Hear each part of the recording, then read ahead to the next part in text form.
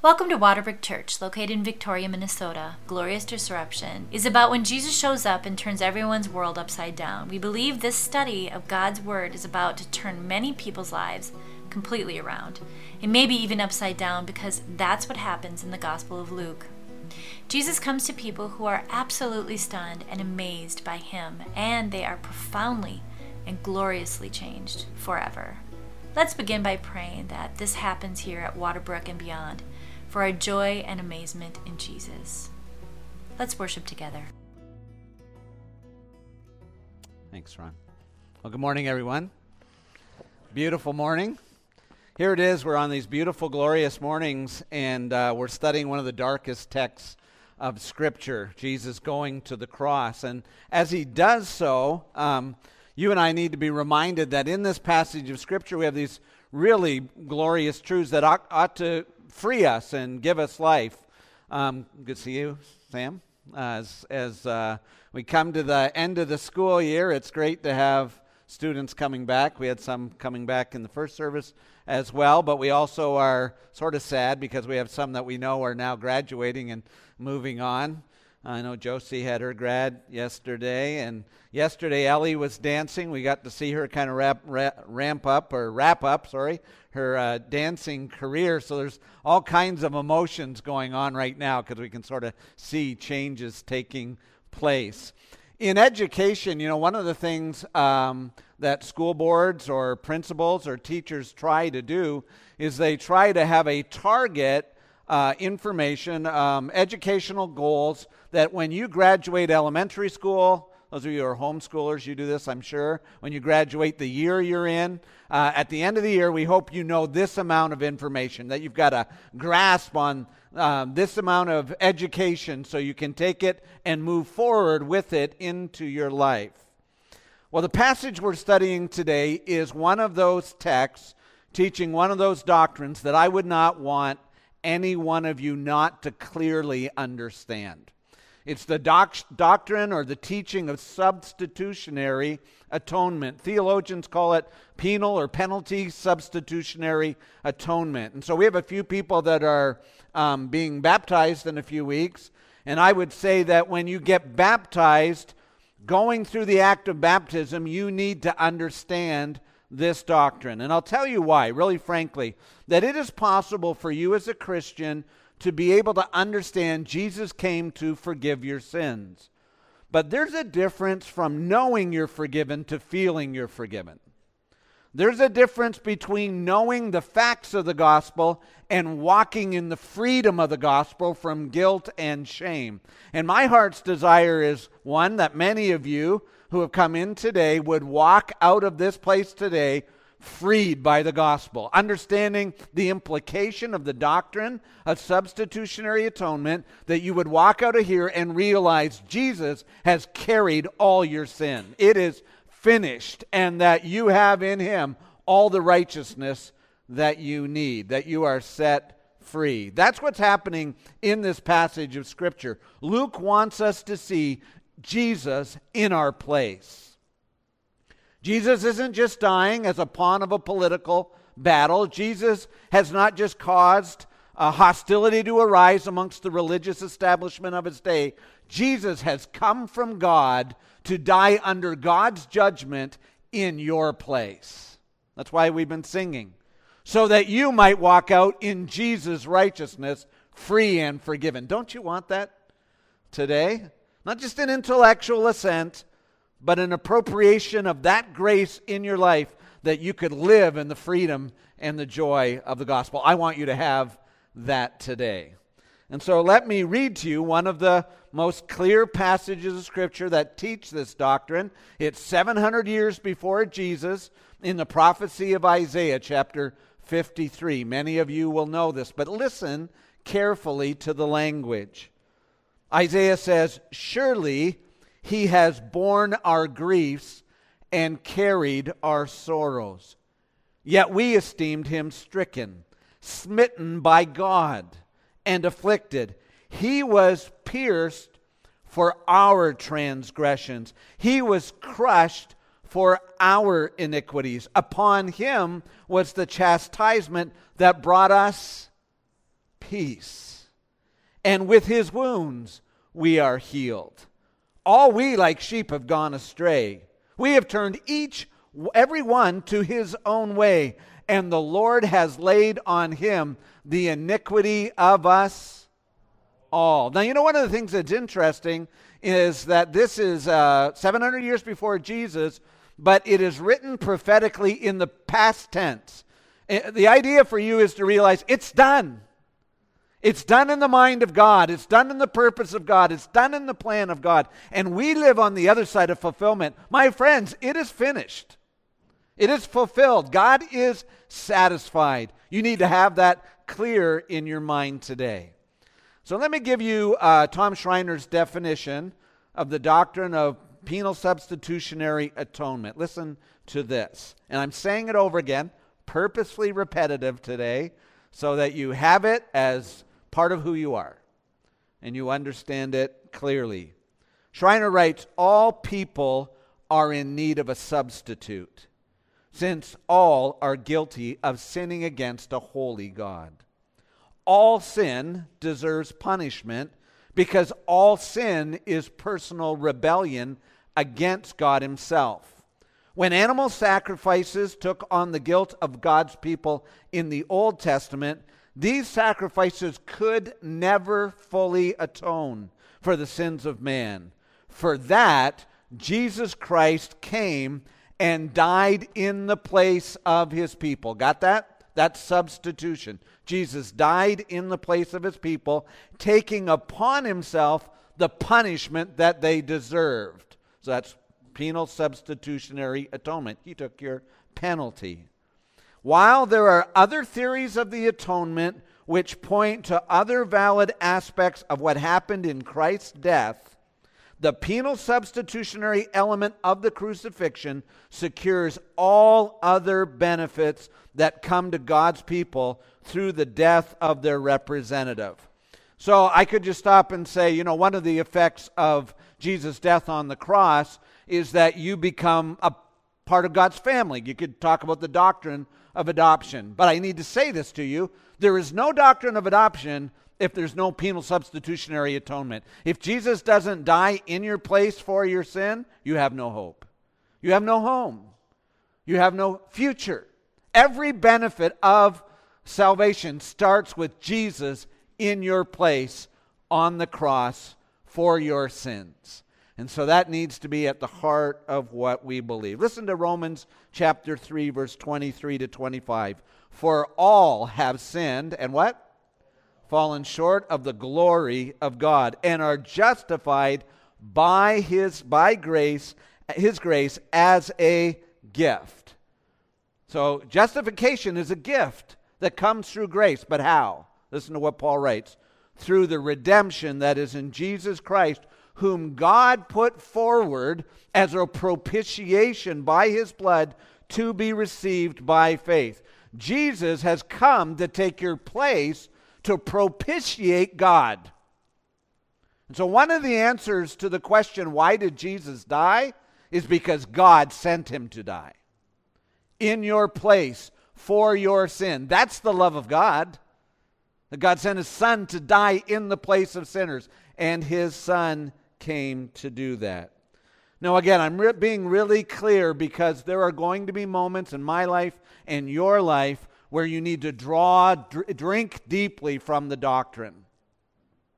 There are moments as a Christian where you will wake up because you're never sanctified in a moment completely. There's a process of sanctification, and there are moments where you're going to wake up and you're going to realize, man, I have been living in fear all my life. Even though I'm a believer and I believe I'm forgiven, or I've been living in shame and embarrassment for much of my life. And I'm inviting you today to ask the question, where have you been living?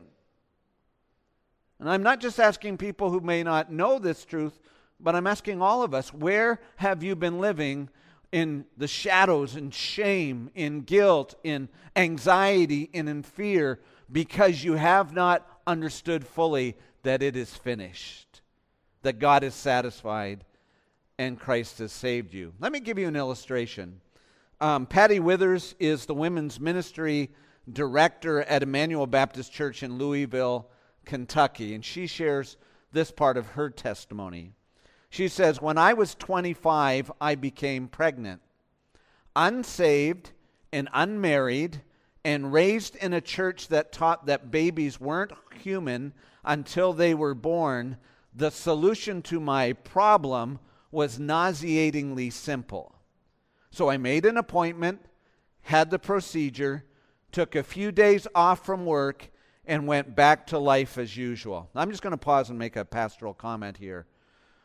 I believe that abortion is wrong, and I believe it's a great evil, and I believe that regularly in our churches are women who have suffered through abortion. And so when I talk about abortion, I want to talk to women and say, if that's you, Christ is for you. I have seen women get free from this guilt and shame that she's talked about. You don't have to live in shame and shadows. And that's what she's talking about. She lived that way for a long time. Let me continue to read her testimony. She said, "It was only after the Lord saved me that I realized the weight of what I'd done. The sin was so heinous and irreparable, and the guilt and shame were so overwhelming that it was almost nearly 10 years before I told anyone other than my husband what I had done. I believed that God had forgiven me of my sin of abortion, but my guilt and my shame lingered. What I lacked," she writes, "was an understanding and application of the doctrine of substitutionary atonement, of Christ. My lingering guilt and shame were a result of not really understanding that in addition to forgiveness, my salvation also brought me justification and a right standing with God. The wrath of God that I justly deserved had been completely satisfied by Christ." Isn't that good news? It's the best news in the world. "Therefore, God removed the guilt of my sin and granted to me the righteousness of Jesus Christ." And so my question this morning is, do you feel the full weight of your forgiveness? Have you ever walked away fully from your sin, your failures, your past, with a deep abiding sense of forgiveness and freedom? Freedom from sin, freedom from guilt, freedom from shame. I have one desire today, that everybody would skip out of here on this sunny day in the full forgiveness of the Lord Jesus Christ. That's what I want for you today. So let's take a look at this text together. Let's walk through the text and see what Luke emphasizes. Here's the first thing I want you to see in the passage. Jesus is really silent in Luke's gospel in this section. In fact, in this passage of Scripture, there's only one real scene where you hear from Jesus. It's in Luke chapter 23, verse 3, when Pilate asked Jesus, "Are you the king of the Jews?" And he answered him, "You have said so." That's it. The rest of the time, there are the voices of the religious establishment. The rest of the time are the crowds crying, "Crucify him." You see conversations with Pilate and with Herod wanting to talk to Jesus. But Jesus is not answering. Jesus is not speaking. He remains silent. Later on in verse 9, Jesus goes before Herod. And Luke 23:9 says, "So Herod questioned Jesus at some length, and Jesus gave no answer." Now I want to think about that for a second. There are two charges that are brought against Jesus in Luke 23. The beginning of this chapter, verse 1, it says, "Then the whole company of them arose and brought him before Pilate." So remember in the last chapter at the garden, Jesus has the betrayal. Judas kisses him. They take Jesus from the garden, and they take him to, they go from there, and they take him to the Sanhedrin. And the Sanhedrin, the Jewish religious leadership, are not allowed to deliver a sentence until the sun rises. And so at sunrise, Jesus is brought to the chief priests and the leaders, and they interrogate Jesus, and they ask him questions, and Jesus gives a response at one point in time. You will see the Son of Man coming on the clouds of glory. And they go, heresy. And they go, we got you. And then they move in this chapter towards Pilate, because under Roman law, they had authority over their people, except they could not have a death penalty. And if they wanted to execute anyone, they had to go to the Roman government. So you and I need to understand that this movement has a very specific purpose: crucifixion. Right from the beginning. They are taking Jesus to have him executed. So the whole company of them arose and brought him before Pilate, and they began to accuse him, saying, we have found this man misleading our nation and forbidding us to give tribute to Caesar, and saying that he himself is a Christ, a king. Now let me ask you the question: are their accusations true? Somewhat yes and somewhat no. On one hand, they say Jesus is not allowing us to pay tribute to Caesar. And so they're pointing to Jesus and saying that he is what? He's an insurrectionist trying to turn the people away from the Roman Empire. And what they're saying is a blatant lie. It's an absolutely blatant lie. In Luke chapter 20, they actually try to trick Jesus, and they come to him and ask him the question, should we pay taxes as Jews to Rome or not? And Jesus catches them because he says, does anyone have a denarius? They hand him a denarius, and he picks it up and he says, whose inscription, whose picture is inscribed on this denarius? And the people answer and say what? Caesar's. And he gives them their coin, and he says, then render to Caesar what is Caesar's, and render to God what is God's. And so Jesus is not telling him don't give tribute to Caesar. Jesus is saying what he said regularly: my kingdom is not of this world. My kingdom is not of the Roman Empire. I'm not trying to go against Caesar's empire. I have a totally other kingdom. But they do say to Pilate, he says that he is the Christ who is a king. Is that a true statement? Absolutely. But again, when Jesus says that, they're saying he is trying to establish a parallel kingdom. He is not establishing a parallel kingdom. He is establishing a permanent kingdom. He is not establishing a political kingdom. He is establishing an eternal spiritual kingdom as our Savior and King. Now, as they come and say that Jesus is trying to establish insurrection against Rome, you and I can remember what Jesus said to Pilate in John's gospel, because John reminds us in John 18:36 that when Pilate is asking him if he's a king, Jesus says, my kingdom is not of this world. If my kingdom were of this world, my servants would have been fighting that I might not be delivered over to the Jews. But my kingdom is not from this world. And you and I need to realize, as we go through this text, they're trying to save their kingdoms. Jesus is seeking to save us. They're trying to establish their life and their power and protect it by killing Jesus. Jesus is going to the cross in order that his kingdom could never be defeated evermore, that by his death he would save us. And so when Pilate inquires of Jesus, are you the king of the Jews?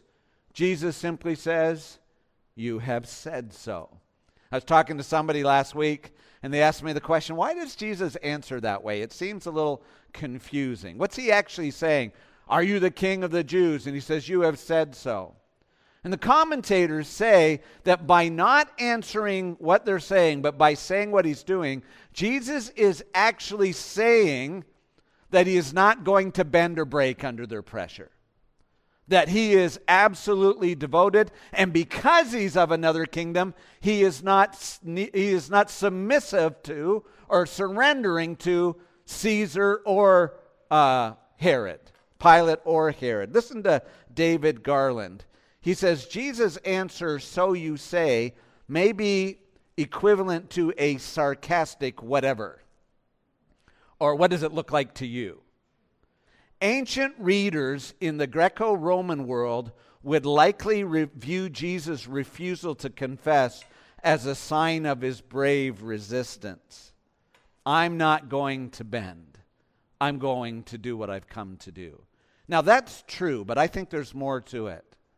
I think that Jesus doesn't answer them because he's already settled with someone else what he's about to do. You see, Jesus has already done his talking where? In Gethsemane, on his knees in the garden. And when he was in the garden, what did he pray? "Father, if it is at all possible," what? "Remove this cup from me. Yet not my will, but thy will be done." At that moment, Judas arrives. At that moment, Jesus gets his answer. At that moment, the Father says, "I am sending you to the cross." And I see Jesus' silence here as submission to the will of the Father. That's the doctrine of substitutionary atonement, that Jesus has come to substitute us at the will of his Father. He's not a pawn in a political battle. He's not just unfortunately in the wrong place at the right time. He is in the right place at the right time. He's exactly where the prophets have prophesied. He's going to that hill where God has appointed. He has come to die for the will of the Father and for the good of the sheep. Aren't you glad for that?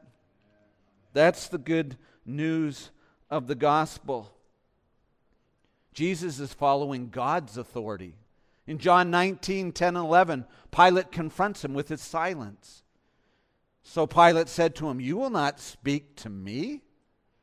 Do you not know that I have the authority to release you and authority to crucify you?" And Jesus said, "You would have no authority unless it had been given from above.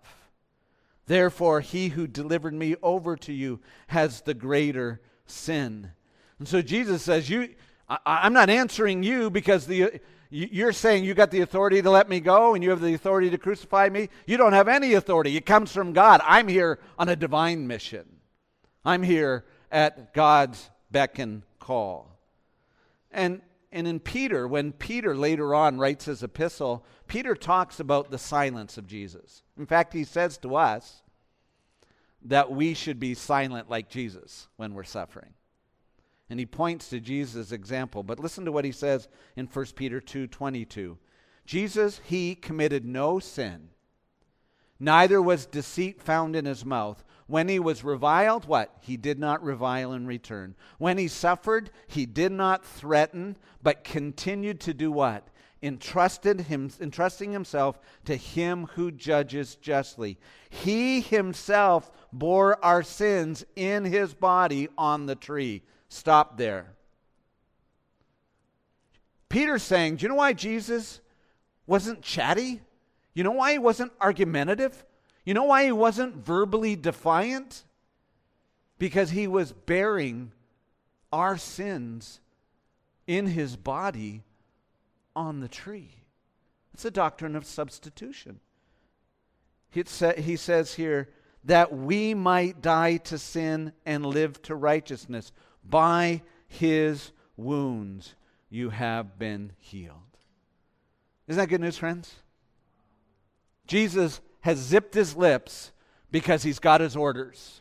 And the orders don't come from Pilate, and they don't come from Caesar, and they don't come from Herod. They come from his Father. And here's the good news. God so loved the world that he gave his only Son, that whoever believes in him should what? Not perish, but have everlasting life. Friends, I want you to hear that today, because it's in that freedom. Jesus did this for you. The Father willed it from all eternity. He has come to do the will of the Father. If God is for us, who can be against us? This is not political efforts. This is divine deliverance sent down from heaven. Secondly, what I want you to see in this text of Scripture is not only the silence of Jesus, but the innocence of Jesus. This is really clear in this chapter. If you read through this gospel, not just once, not just twice, not just 3 times, 4 times, I believe in this section that Ron just read for us, we are told by Herod and Pilate that Jesus is not guilty. They repeatedly say that. And in Jewish writing and in Greek literature, when you have repetition, it's to make you go, aha. It's an emphatic way of getting your attention to say, you have just read the main point. I'm working my dissertation. Well, I've written my dissertation. I'm now in the torturous editing process of my dissertation. And my dissertation supervisor keeps telling me to say the same thing over and over again. I'm tired of my dissertation. I have learned what I want to learn. I want a holiday. But you know what? This is what goes on here. It's repetitive. And look at verse 4 in Luke chapter 23. And Pilate said, "Are you the king of the Jews?" And he answered him, "You have said so." Then Pilate said to the chief priests and the crowds, what? "I find no guilt in him." Jesus is innocent. He's righteous. They're coming and saying he is a political insurrectionist. William Hendrickson says, Pilate knew very well that the Jews were not so deeply in love with Rome and with Roman rule that they would have had a hankering to execute someone who uttered anti-Roman sentiment. Isn't that ridiculous? It says he was well aware of the fact that the real reason for the demand that he confirmed the death sentence, which the Sanhedrin already had passed, was envy. Matthew chapter 27:18. For he, Pilate, knew that it was out of envy that they delivered him up to him. You and I need to hear that when Pilate hears the words that Jesus is a Galilean, what does he do? Oh, I can wash my hands of this. I'll send him over to Herod. And we're told, this is an interesting thing. In this chapter, we are told that this scene is what makes Pilate and Herod friends for the first time in a long time. And earlier in Luke's gospel, we were told that Jesus asked the question of the people, "Are you any more innocent than the Galileans who were slaughtered, whose blood was shed by Pilate?" And as you read that, you realize that there was clear territorial lines of authority between Herod, between the Jewish people, between the Romans, and someone crossed the line. Pilate had crossed the line and executed a group of Galileans, and it seems to me Herod was not happy about it. Their relationship had been strained. So in order to reconcile their relationship, he hears the word Galilean, and he goes, uh-oh, I've done this before.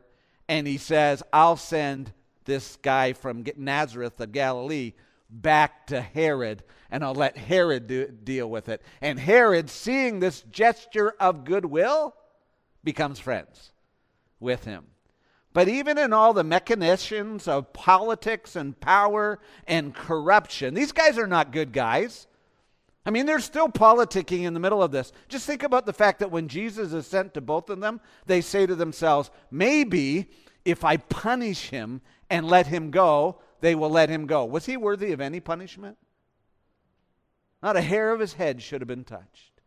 He was the pure and innocent one. But maybe if we wrap him up in a robe and put a crown of thorns on his head and mock and spit on him and send him back, if we send him back that way, we'll get a little chuckle between ourselves and we're thinking we're on the same team. That's what it seems like. But in every scene, even these corrupt men cannot get past the fact that Jesus is not guilty. And so we're told later when in verse 13 to 15, Pilate then called the chief priests and the rulers and the people, and he said to them, you brought me this man as one who was misleading the people. And after examining him before you, behold, I did not find this man guilty of any of your charges. That is a complete statement. There is not one piece of evidence that stands up under jurisprudence. There's not one piece of evidence to indicate that Jesus did or was what you claim. He said neither did Herod. Because why? If Herod had found Jesus guilty, Herod could have executed Jesus. But he sent him back. Look, he says, nothing deserving death has ever been done by him. Nothing deserving death has ever been done by him. Later in the chapter, 20 to 22, Pilate addressed them once more, desiring to release Jesus. But they kept shouting, crucify him, crucify him. And a third time he said to them, why? What evil has he done? And I want you to think about that this morning, because what ends up happening here is it wasn't for his evil, but yours, that he dies. It wasn't the evil that he had done. It was the evil that I have done that put him on the cross. Why? What evil has he done? I have found in him no guilt deserving death. I will punish him and release him. Why do we have these repetitions in the scriptures? These, I find no guilt in him, I find no guilt in him. Because in the Old Testament Jewish law, you had to have the testimony of 2 or 3 witnesses for you to be punished as guilty. We have 2 witnesses saying multiple testimonies that they don't find him guilty. Deuteronomy 19:15. A single witness shall not suffice against a person for any crime, for any wrong in connection with any offense that he has committed. Only on the evidence of 2 or 3 witnesses shall a charge be established. These witnesses give testimony that Jesus is not guilty of what he's been charged of. Now, I want you to hear this for this reason. Remember I said at the beginning, I would love you to go out not just intellectually knowing that you're forgiven, but feeling the freedom of your forgiveness today. I want you to have that today. You and I need to realize that the reason this is emphasized here is in the doctrine of penal substitutionary atonement. Every statement that these kings, rulers, said about Jesus, Jesus and God now say about you.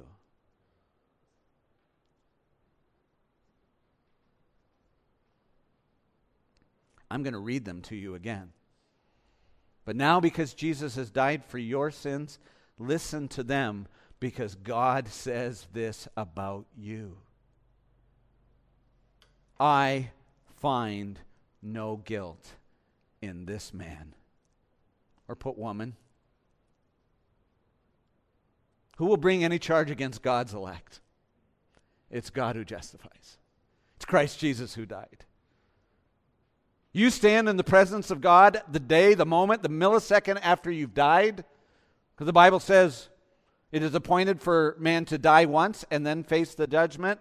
On the day, if you have died by faith in Jesus Christ and you stand before God, you will hear Jesus on your behalf say these words, I find no guilt in this man. How is that possible? Because that guilt has been put away forever. You will hear God say, I did not find this man guilty of any of your charges against him. Would you put your name in there? Would you feel the weight of it today? None. 0. You don't need to hear it from me. You will hear it from heaven. Look, nothing deserving death has been done by him. Megan and Jason Seasting got to interview them again this week, getting baptized in a couple of weeks. And I remember the first time I went over to Excelsior and I had coffee with Jason, and I said, Jason, what have you been doing since you become a Christian? He said, I've been reading the Pentateuch, first 5 books of the Bible. And I said, give me a summary statement of the first 5 books of the Bible. And he said, I should have been put to death. And I thought, for a new believer to read the first 5 books of the Bible and make it that succinct and that accurate, what a statement. But let me ask you this question. If the Old Testament law says we have all sinned and fallen short of the glory of God, we have all sinned and are worthy of death, what's the summary statement of the gospel? Paid in full. It is finished. Or as this line says, look, nothing deserving death has been done by him. And finally, the last one, I have found in him no guilt deserving death. It will not be found in you because it's been placed on Jesus. Is that not good news, folks? That's the truth of the doctrine of penal substitutionary atonement. Let me just go to the last thing because this is really crucial. At the end of this, I want you to see not only the silence of Jesus and the innocence of Jesus, but let's look at the sentence of Jesus here. So if you look at verse 18, after he says, I'll punish him and release him, it says, but they all cried out together, away with this man and release to us Barabbas. And then Luke describes him, a man who had been thrown into prison for an erection, instigated in the city, started in the city, and for murder. We want you to get rid of this man. He's starting an insurrection. We want to get rid of this man. He's corrupt and dangerous, and he's not loyal. And they go, I have got no evidence of this. Okay, then give us a man who did do that and let him go free. Talk about hypocrisy. But commentators remind us that we are meant to picture ourselves in the story. Do you know what the name Barabbas means? The Son of the Father. We pray in the Bible, Abba, Father. The name Father. What's going on in this passage? The one called Son of the Father is being traded with the one who is the Son of the Father. It's not accident, friends. When he was born, his parents gave him a name, not knowing that in the plan of God, one day he would do the great exchange.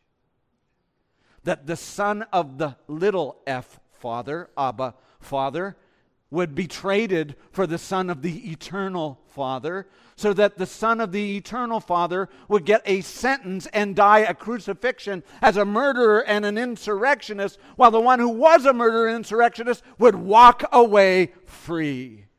And we say, that's injustice. But my dear friends, that's us. And it's not injustice, it's justice.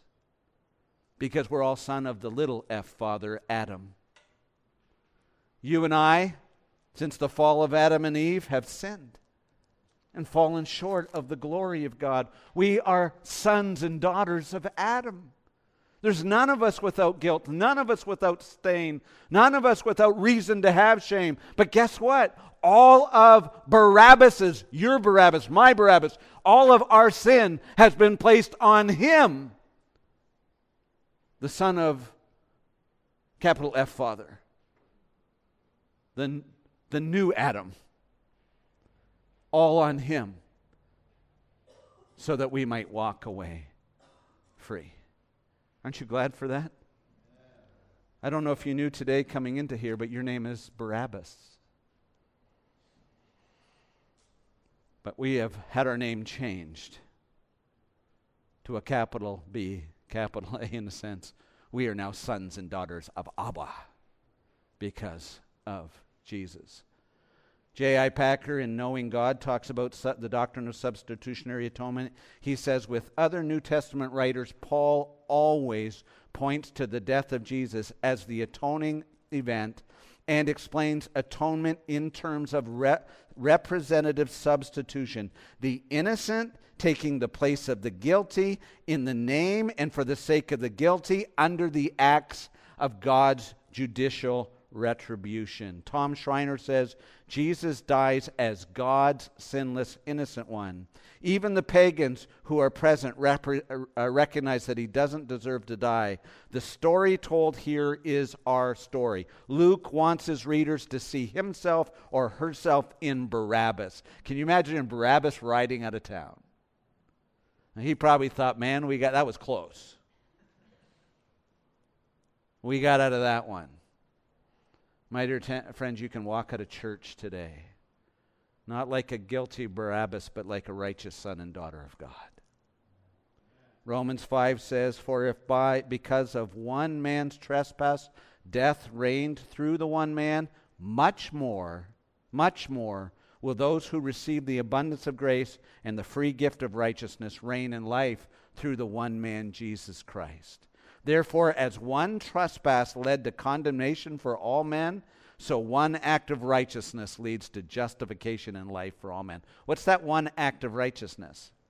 The cross. Jesus died in our place. 2 Corinthians, Paul says, therefore we are ambassadors for Christ, God making his appeal through us. We implore you on behalf of God, be reconciled to God. Paul says, I got one message. I say the same message every place I go. Get right with God. Reconcile with God. And if he stopped there, you'd say, okay, do I have to fix my life? Do I have to perform better? Do I have to go to services more often? What do I do? Listen to what he writes. For our sake, he made him who knew no sin to be sin, so that we might become the righteousness of God. The great exchange. You get to be reconciled at the price of Jesus.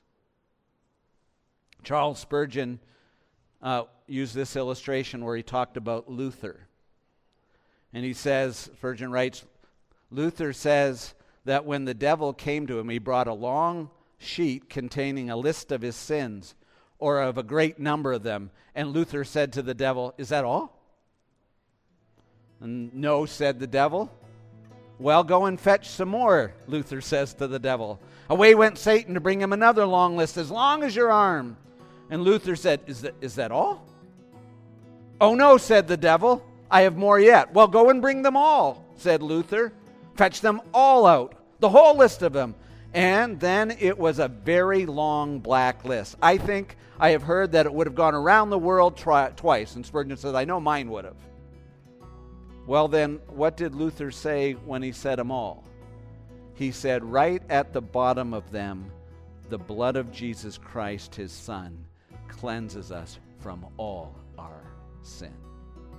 It doesn't matter how long the list is when you write those blessed words at the bottom. The blood of Jesus has taken away all our sins. If that is true, friends, our sins are all gone. Is that not good news? So we're going to take communion together, and we're going to celebrate the substitutionary atonement of Jesus Christ. And you can walk out of here today free. So let's celebrate that together.